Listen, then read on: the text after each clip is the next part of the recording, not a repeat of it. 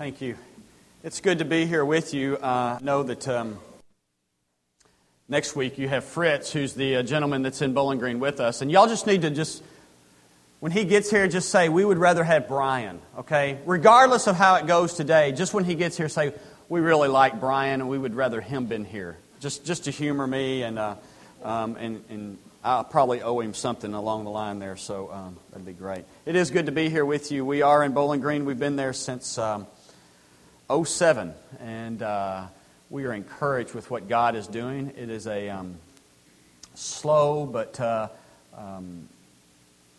hard, but we're having fun doing what we believe God is called us to do, of establishing a beachhead there in Bowling Green. We pray that God would continue to add His favor as we move through this next season of ministry. And you can pray for us there, and would love to talk with any of you about it. I think I left some brochures. The name of the church is Grace and Peace. When I may have shared this last time I was here, but when we were selecting a name, I wrote down several names, and I would ask everybody, waitresses and people at grocery stores and stuff, which name they liked the best. And I asked one lady, it was a waitress, I said, one of our names is Grace and Peace.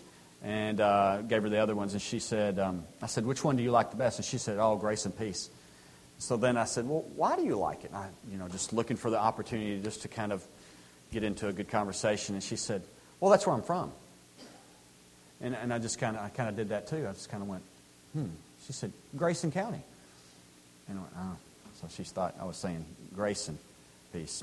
But anyway, it was interesting to me, but I learned a lot. We're learning a lot. We're having fun. Pray for us when you think of us. And come visit us anytime. We would love to have you there on a Sunday evening. We are in the midst of a series that I'm going through for the next several weeks, where I am taking several passages throughout Old Testament and New Testament and looking at the story of God's love, the story of His redemption, and then kind of intersecting it with our lives. And how that story of love casts its light upon different aspects of our life. Last week we looked at sin, and we looked at Genesis 3, and how the story of redemption and how His covering is sufficient for our sin. This week we're going to look at the passage that we're going to look at here in Psalm 32. I was glad to see that in the Confession of Sin, it was a confession from Augustine of Hippo, the Latin monk, that really changed the face of Western Christianity. He also wrote his Confessions, which was a big title book, but he also wrote another book called The City of God. And Augustine once said, he said a lot of things, but one thing he said was, if you're not a great sinner, then you cannot have a great Savior. If you're not a great sinner, then you can't have a great Savior. Psalm 32, he actually had it inscribed on the wall beside his bed. And it was actually the psalm that was read to him during his last days. He had that read to him over and over again. Regardless of where you are on the spiritual spectrum, whether you are a committed follower of Christ, or whether you're a reluctant comer to church, or you are a skeptic of all of anything that smells of religion, the reality is that life deals with us, and we deal with life in such a way that we all carry around shame and guilt to some degree, some greater, some less. And the need to know what to do with that shame and guilt is something that is very relevant. So wherever you are along the journey, you need to know what you do with your failures. What you do with those things that you have done along the way that maybe nobody else knows about. What do you do with the shame and the guilt? And we look to the Bible really to find some examples of, that had that issue, the shame and the guilt. I said already, we talked about Adam and Eve last week, and Adam and Eve are easy. They were created in a perfect world, and then they sinned, they disobeyed what God had said, and guilt and shame entered in.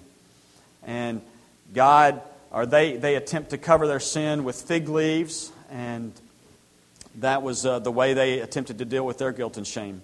Abraham sinned, and it resulted in him just kind of ignoring Hagar, just kind of shoving her away and releasing her to somebody else to deal with that. But you see in there, while it never comes right out and says that there's shame and guilt, undoubtedly that there's shame and guilt for a mistrust of God and not really following through on His promises. Peter, he was called by Jesus to be a follower. Jesus spent all kinds of His energy and time, no doubt, with Peter, answering his questions, correcting him, being patient, and then at the Lord's deepest and darkest need, when he is approached of whether he knew his Savior, the denials. The Apostle Paul, before he was the Apostle Paul, was Saul, and he stood giving witness to the execution of Christians. How do you live with that kind of guilt? How do you live with that kind of shame that comes out of just living life? These are just some of the examples in Scripture. You can go outside of Scripture and you can think of John Newton, who gives us the beautiful hymn Amazing Grace, and how he spent much of his life and much energy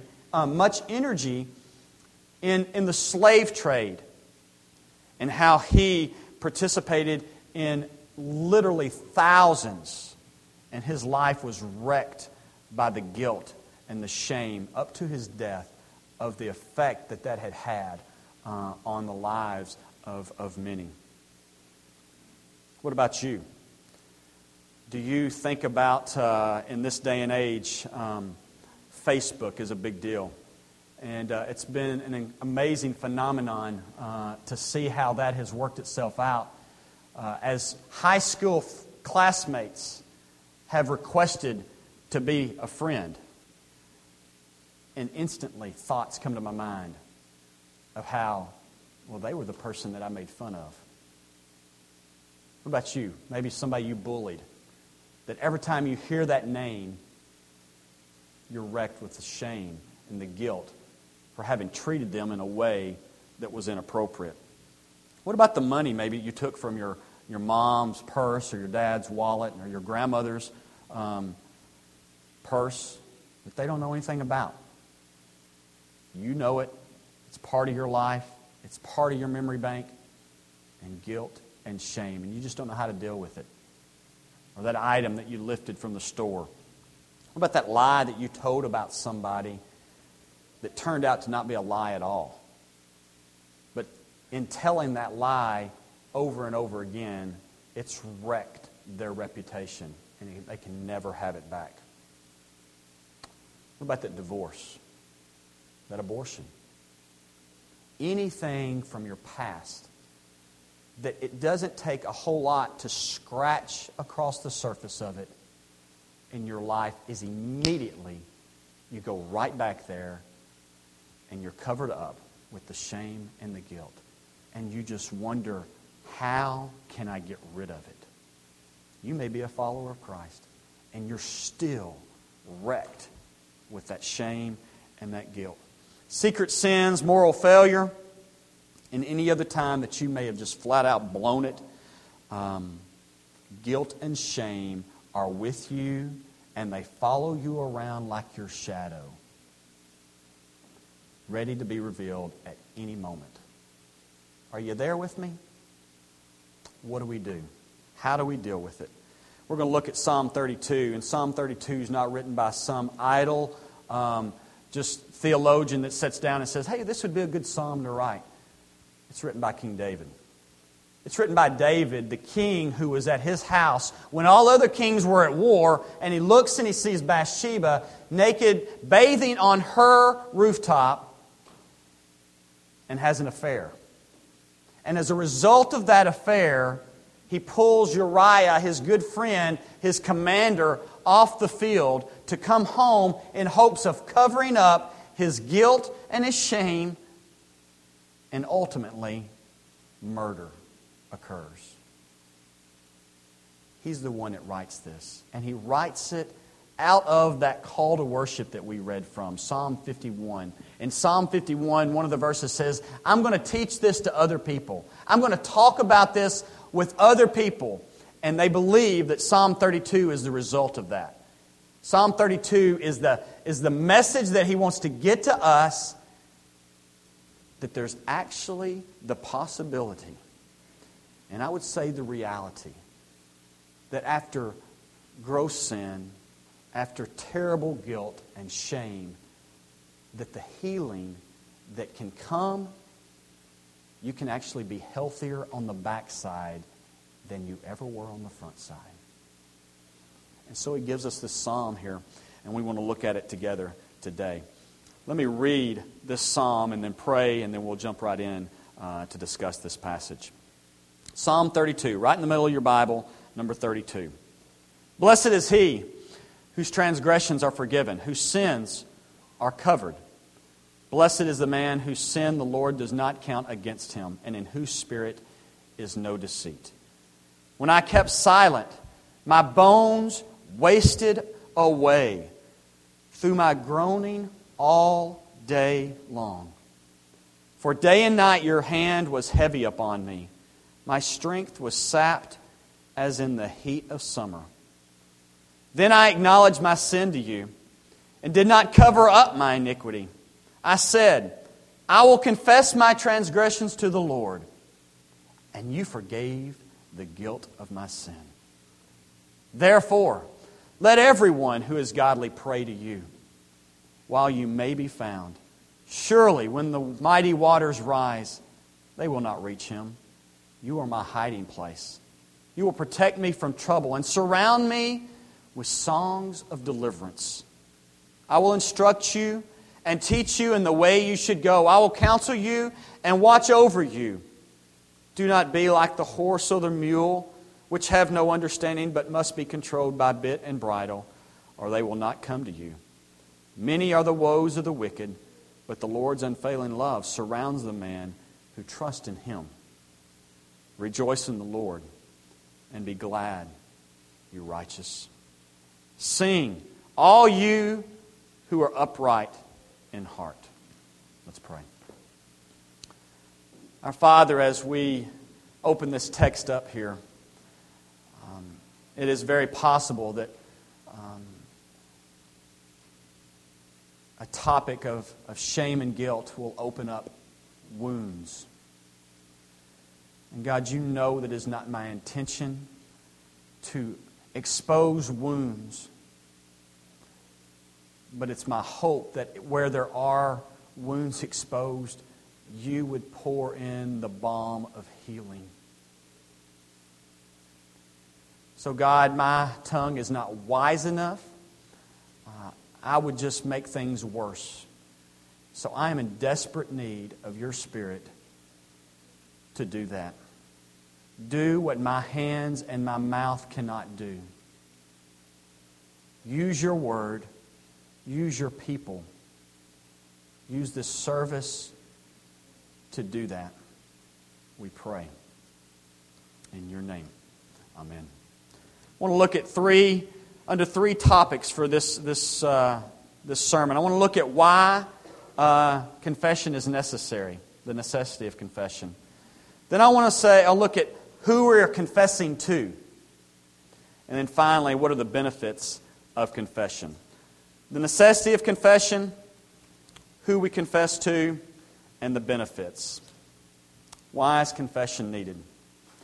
Why is confession needed? Because guilt and shame are real.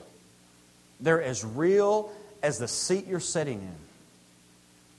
They hound us. They are with us everywhere we turn. He depicts this in verses 3, 4, and 5. A very graphic depiction. Did you pick up on it as you read it? When I kept silent, the stuffing it in, nobody can know. When I kept silent, I didn't want anybody to know my secret. My bones wasted away. Inward to outward. Isn't that the effect sin has on us? It destroys us inwardly It just eats at us. It tears us up. And it works itself out. I see it at home every day. I saw it last night, and on my way up here, preaching this sermon to myself, I realized when I get back home, I've got to sit down and talk to my 3 boys and apologize and ask them to forgive me because of my anger towards them. Because of, no doubt, sin in my life that has caused me to speak out to them. They ask me, Dad, why are you yelling at me? And I just say, I don't know. But it works itself out, doesn't it? Inward, and you're angry, you're bitter, you're resentful, you're arrogant, your pride, it works itself out. And here he says, my bones wasted away, my groaning all day long. Day and night, your hand was heavy upon me. The weight and the burden of bearing your sin. You can do it. And I can do it. But it would be similar to saying, I'm going to be the foundation of the new building that's going on downtown. You can do it, but it'll crush you. And the weight of that just piles up over and over again. Just looking through the headlines today, saw another account of someone who had committed suicide because of a particular sin. And it's all over the news every day, and it's a part of our lives. He describes all too well the pain that we know when guilt and sin and shame are a part of our lives. The destruction of sin, the dealing with the voices that nag you when you're in your car alone, when you're trying to lay down and go to sleep at night, and you can't rest, and you wake up in turmoil the next day. Verse 2 is interesting. It uses the word deceit. It says, blessed is the man whose sin the Lord does not count against him, and in whose spirit is no deceit. It's interesting because one of the things that you see about Adam and Eve is there seems to be some kind of a deception that goes on. They really don't understand what has happened. And God comes to them and He says, why are you hiding? And He says to them, is it because you disobeyed? They really don't have a category of what to do when you sin. They don't repent and they don't run. They just hide, don't they? But it's this outside voice that speaks into their world and says, you're deceived. You've been duped into thinking something. And the reality is, we bear shame and we bear guilt in our lives, and we are under this deception that if we just go on long enough, if we just keep battling, if we just do enough good stuff, if we just feed all the good stuff, if we just stack it up, then that shame and guilt will be eradicated and be taken away. And it doesn't happen. It may last for a season. You may numb yourself to it. And you may just go through life at that point, numb to every emotion. Lifeless. And we've met people. Maybe you're that person. There have been seasons in my life where it's just easier just to numb myself than to deal with it.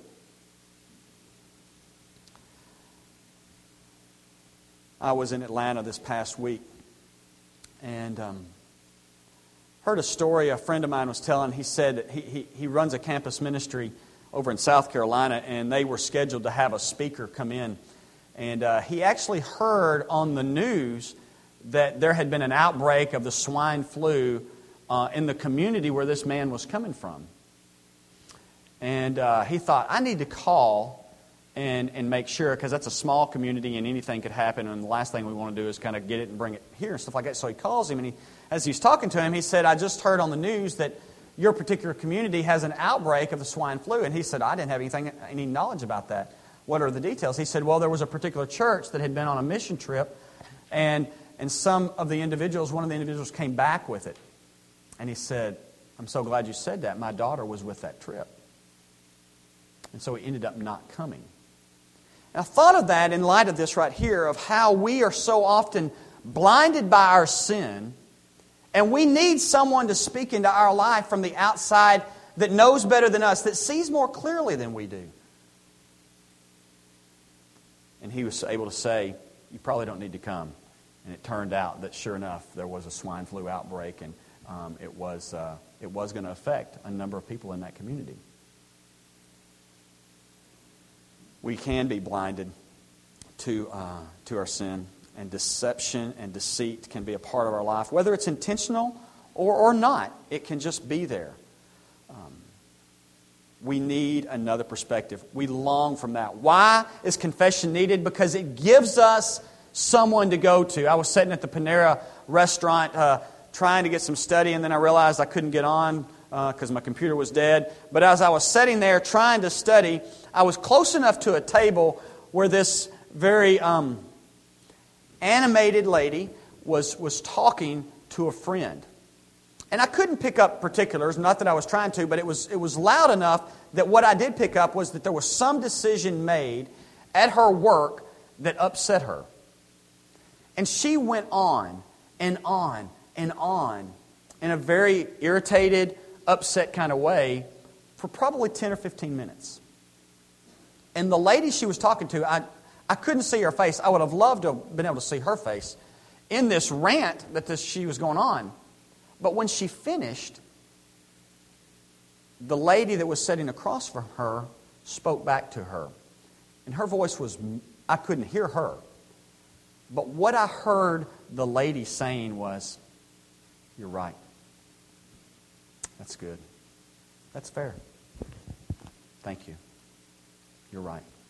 You've helped me. Because someone was able to give her insight into something. She needed someone that she could vent to. She found it, and then that person spoke back to her and allowed her to see who she was.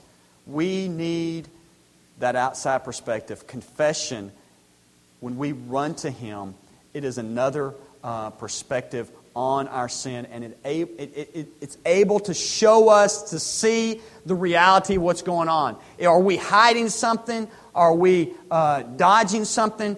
That shame and that guilt, He is able to go right at it. We want to be heard, and we need to be healed, and in this psalm, God offers it. Look what He does. He says, blessed. Who is it that's blessed? It's not the perfect husband. It's not the perfect wife. It's not even the obedient child. It's not the I've got it all together mom. Who is it? It's the one whose sins have been forgiven, whose sins have been covered, and whose iniquity is not counted against. The one who has borne his soul to God is called blessed. It's interesting. He uses 3 different words for sin in that passage. The NIV doesn't capture it, but it's transgressions, sins, and iniquity. 3 different words to kind of reveal the completeness of sin. And He's saying, give it all. Don't hide anything back. Give it all. And you're blessed. There's healing on the backside of the sin. Why is confession necessary? It's necessary because we need total and complete forgiveness. It's necessary because in verse 6 it says that even if the world comes to an end through a flood, which it did at one time, there's still one who's listening. In verse 7, we need it because we are under His protection.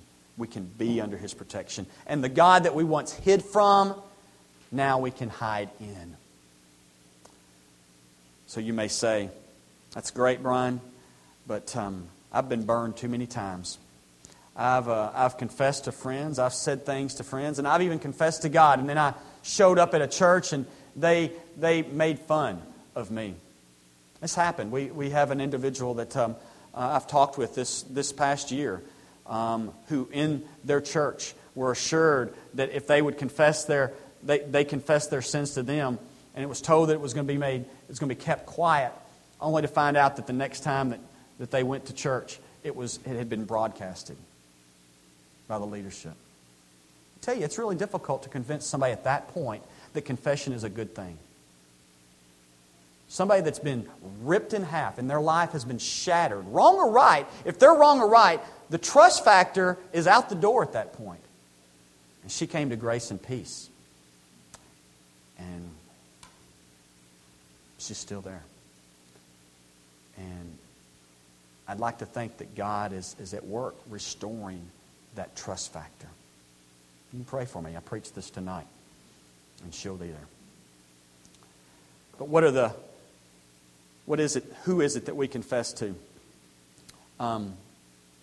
Is he going to be like that leadership of that particular church that blabs it all? Or going to use it against you in some way to kind of back you into the corner and blackmail you?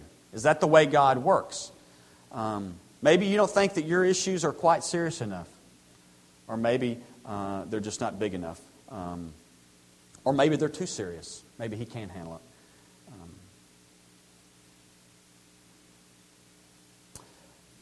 We're not going to confess our sins, and we're not going to bare our souls until we know that there's a safe place. Right? You're not going to do that until you know that it's a safe place and that you're not going to be wounded on the backside of this. If it's not in our best interest, we're probably going to hold off on that. Read a story about John Ortberg. He's a pastor of some church, wrote some books, and this is one of the illustrations in there. And he tells a story about the purchase of the mauve couch for their house. I don't know, I grew up in a generation where we had dining rooms and we had furniture in there and like nobody used it. You familiar with that time where you had couches that like nobody sat on, and when you did, they were the most uncomfortable couches anywhere? I kind of got this image here. They got this mauve couch for one of those rooms. But nobody was to bring food or drink, certainly not put your feet on it. It was mauve, of course. And of course it would show stains. And so the mom made it clear, Mr. Ortberg's wife, no food, no drink on the mauve couch. If you disobey, you will be punished to the fullest extent of the law. Well, you know what happened. A jelly stain was found on the mauve couch. So a meeting was called. And it was not a pleasant meeting, mind you, because Mom was on the warpath at this point. There's a jelly stain on the mauve couch. Who did it? Of course, nobody owned up to it at that point, because Mom's on the warpath. Not a very safe place. There's a jelly stain on the mauve couch. Who is going to own it? None of the kids ever owned it. And John Ortberg says, I was not surprised. I was not surprised at all, because I knew that I was the one that had put the jelly stain there. Point being, unless it's a safe place to confess, we're probably not going to go there. And in this passage, and I think that's just a huge... That's what got me on the way up this morning. That's what got me when I told my wife, I need to speak to the kids this afternoon. Because as a father, what kind of atmosphere do I invite with my kids? Is it one of I've got a stick and I'm ready for you to pay the consequences for anything you do wrong? Or is it a welcome embrace to say, listen, you're going to blow it. You are. You know, we'd like to keep those to the minimum, but you're going to blow it. And what I need to tell my son, and what I need to tell him probably every day, is, son, you are going to blow it. But what you need to know is that when you blow it, I need to love you, and I want to love you, and I do love you. And even more than that, there's a God of your faith that continues to pursue you every time you do. Over and over again, He cries out to you, I forgive you. I forgive you. It's so beautiful here in verse 5, he says, I will confess my transgressions to the Lord. Kind of thinks back to the prodigal son where he's rehearsed this repentance in his mind. This is what I'm going to say. I'm going to get this right. And before he ever has a chance to say it, you forgave the guilt of my sin. You're forgiven. The eagerness of this one we are confessing to forgive and to restore and to see us made whole again. What an incredible encouragement, a joy that Jesus always welcomes sinners, those with questionable character, into His life, and there was a freedom for them to struggle. Let me ask you, is Christ Pres a church where people are free to struggle with their sin? Or is there such an attitude, and this is something we talk about at Grace and Peace, is there such an ethos that exists that you've got to pretend that you've got it all together? And if you don't, then you're just a sore thumb. Christ was that sort of person. He was the man that the outsiders and the not have it all togethers flocked to. And the pretenders didn't like Him. In this psalm, David invites all those who failed, who have sinned, who have blown it with their wives and children, lost it with co-workers, in front of the neighbor, to run to God while He may be found. To make Him your hiding place and not hide behind the wall of anger or under the shame of fear and guilt. David is calling us in this passage to a greater health than we had before. You know, I don't know a whole lot, but the basic idea of LASIK eye surgery, it used to be, it may be completely different now, so bear with me here, was that they go in, they cut these slits in your eye. And that you think, well, that's kind of counterproductive. But they go in and cut your eye up in just little bitty slices. And then they cover it up, and what happens to the eye is it heals back correctly. Now, that was the way it was explained to me. We run to Him, and we understand that this one that we are running to in confession, He really does have our best interest at heart. He really is desiring to bring healing to our life. If you don't believe that, then understand this and hear this about the gospel. He left heaven and came to this neighborhood, this slum, so that you might know of His love. That's how much He loves us. That's how much He wanted to show His love. That's how much He wanted everybody to get it. Is that He would leave a place of perfection and enter into our mess so that we would know that there's hope in the midst of it. That's why, and that's who we go to in confession. What are the benefits of confession? What do we get out of it? Well, it's like the lady at the Panera. She needed someone to listen to. And this psalm does remind us of the great benefits of confession. And it's not so much that God benefits from our confession. When you confessed that sin earlier, He wasn't up there going, I had no idea. Thanks for reminding me. But confession is really an avenue He's given us to help us to heal. Something He knows about us that helps us. And then we do it corporately. We do it together to say, hey, we're a bunch of sinners. And if you're a guest here today, that may have been the weirdest thing for you to see a confession of sin where people were naming like their sins. But you need to know, if you're a visitor, you're in the midst of a bunch of sinners. And I'm the chief here. Welcome. What do we receive? What are the benefits we receive in confession? It's a way that He loves us in our weakness.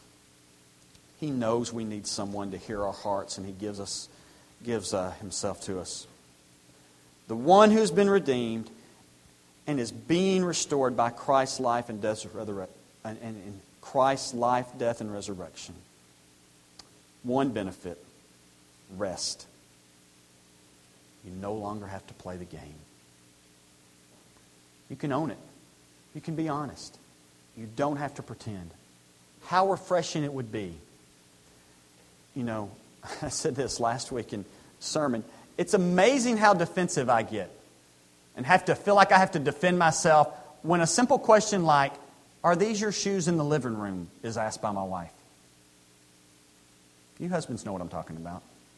The defense just pops in right there and you feel like you have to defend. "Yes, honey." Why can't I just say, "Yes, honey, they are mine, I'm sorry"? But I have to make some excuse. The kids, the phone rang, something to cover it up. Rest.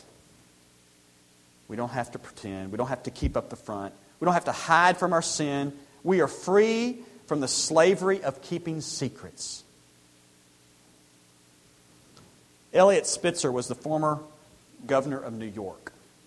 And I read a story, actually a little article that was written about him as he was caught up in this prostitution scandal. And what was told about him was that while he was governor, when he would go out and walk his dog, he would walk this large, masculine kind of dog. And then after the scandal, like most public figures, they kind of go into hiding for a little and they rebuild their image. And now if you see him walking the dog, he's no longer has to walk the masculine dog. He walked the masculine dog because it was an image thing. People identified him with this masculine type dog, and he left the poodle at home.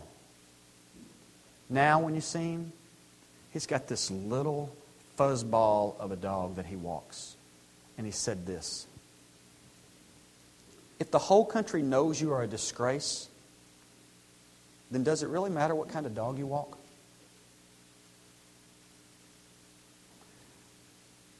What if, to be a different community, to be a different body of people, Christ Pres took and believed the gospel and said, "Yes, I'm going to own my sin.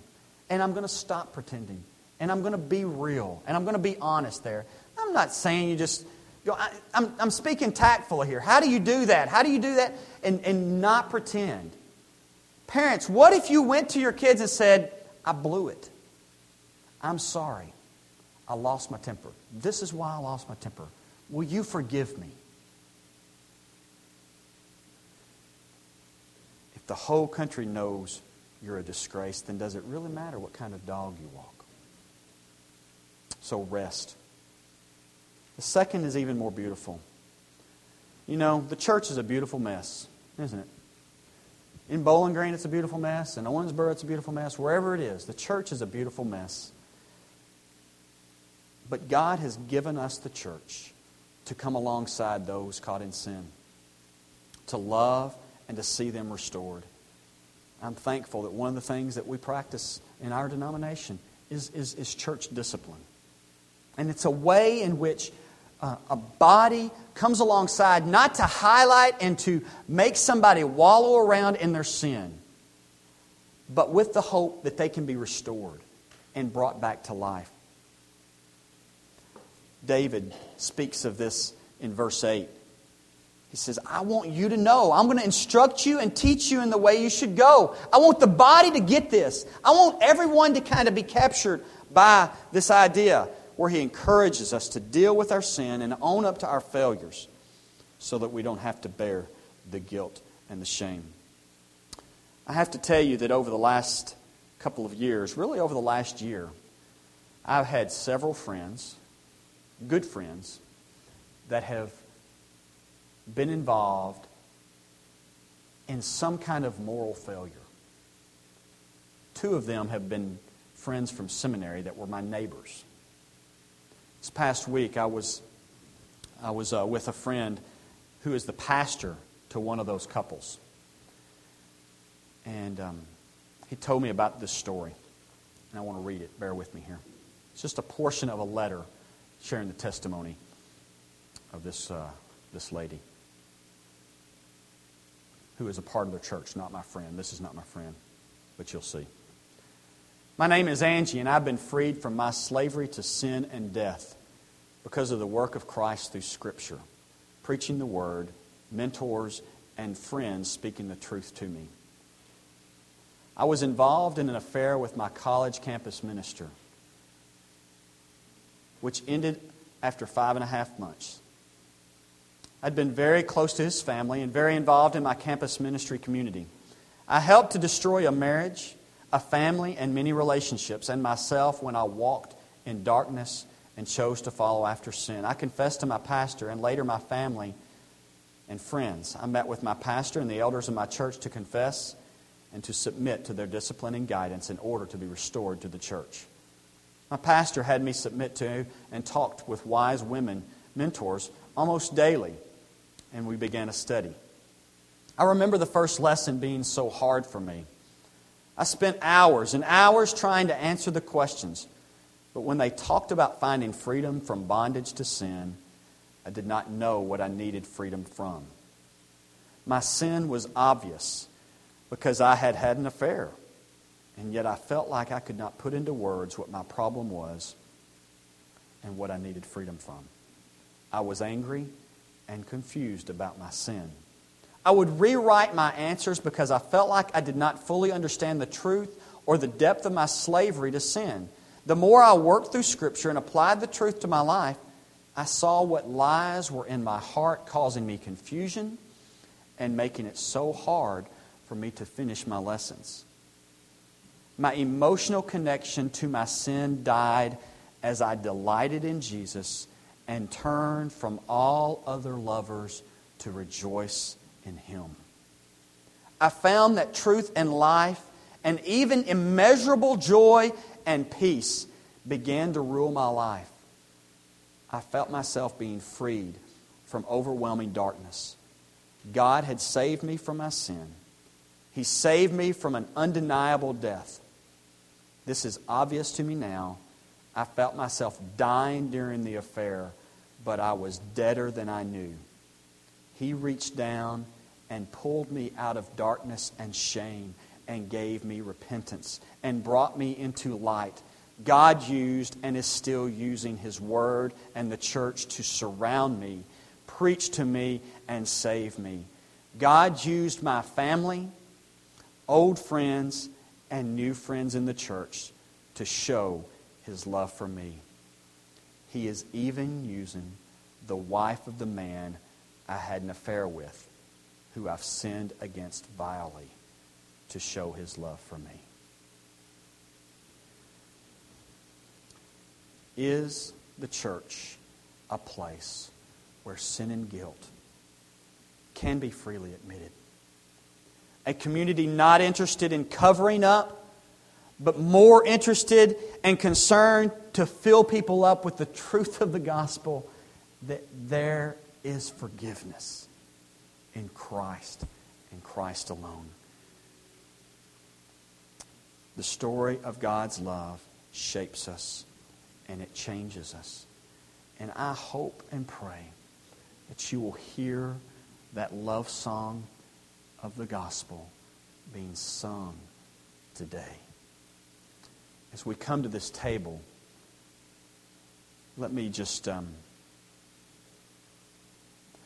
this is probably not the way you normally do it. I apologize, but I feel like I need to say this to you. She said, she wrote this the Sunday that she was getting ready to come back to the table. She said, "Pray for me about this Sunday when I take communion. I'm afraid and I think my stomach is in knots about it. It's going to be good. Taking communion will be scary and part of me would rather stay in my seat. But I feel thankful when I get to go to the table. I feel like I will be putting myself on display when I go up there. I don't really want that. I do want Jesus on display. I'm afraid, but I guess I don't mind if the church knows I'm a sinner who is being welcomed back to the table. I want to be able to go joyfully before the church, believing in Jesus, that I am welcome at the table. Will people praise God for a sinner coming back to the table? Or will they feel shame and embarrassment for me when I go up in front of them? I'll just have to believe what God believes about me. and not worry about it. Some people might not understand my joy while in my shame. I'm not sure, but I think some people I know feel shame or pity for me out of unbelief that Jesus covers my shame and their own shame. Some of them want to take the blame off of me and put it on the other individual because they don't see how Jesus covers my shame and theirs. And she says this: they don't know that they can look at my shame and their own and rejoice that Jesus covers our shame and makes us clean. In the world's eyes, it seems like it should be embarrassing and shameful to go before the church and believe that Jesus and the church welcomes me back after I hated them and shamed myself.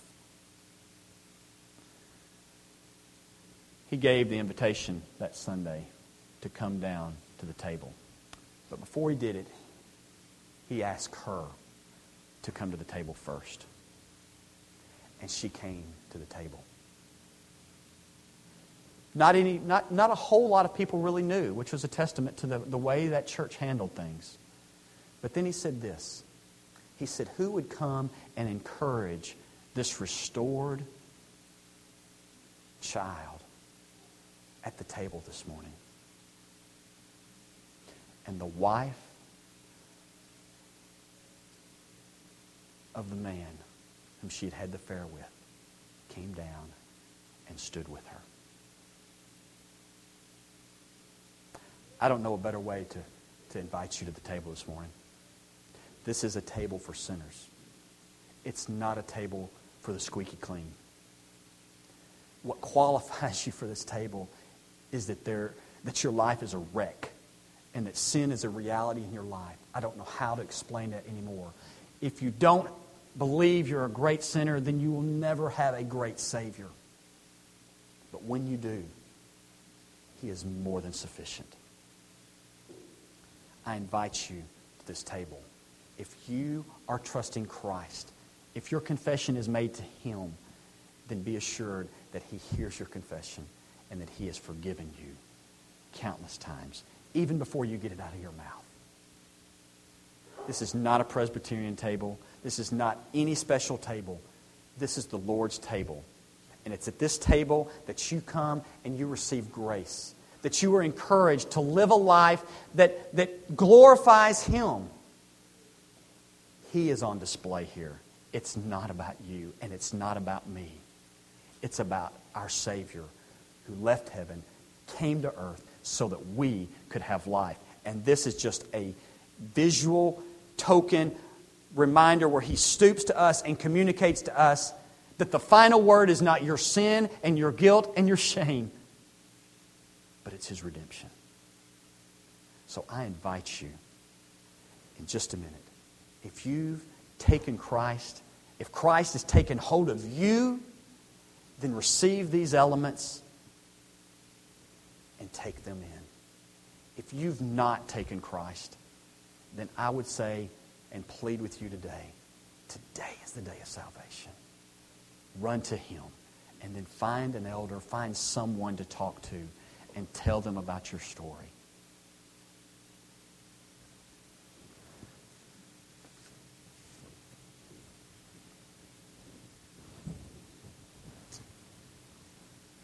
Let me pray. Our Father, we pray as we come to this table that you would take these very common elements and you would set them apart. You would use them for your glory in the building of your kingdom. That you would strengthen the faith of those who believe and are trusting you through this really kind of strange custom, this strange meal. And for those, Father, who are not in a place of taking this meal, I pray that they would be honest with themselves today. And that they would pass on the meal, that they would not pass on receiving your invitation to salvation. And so, Father, I pray that you would use this for your glory as you would use all things. In your name I pray. Amen.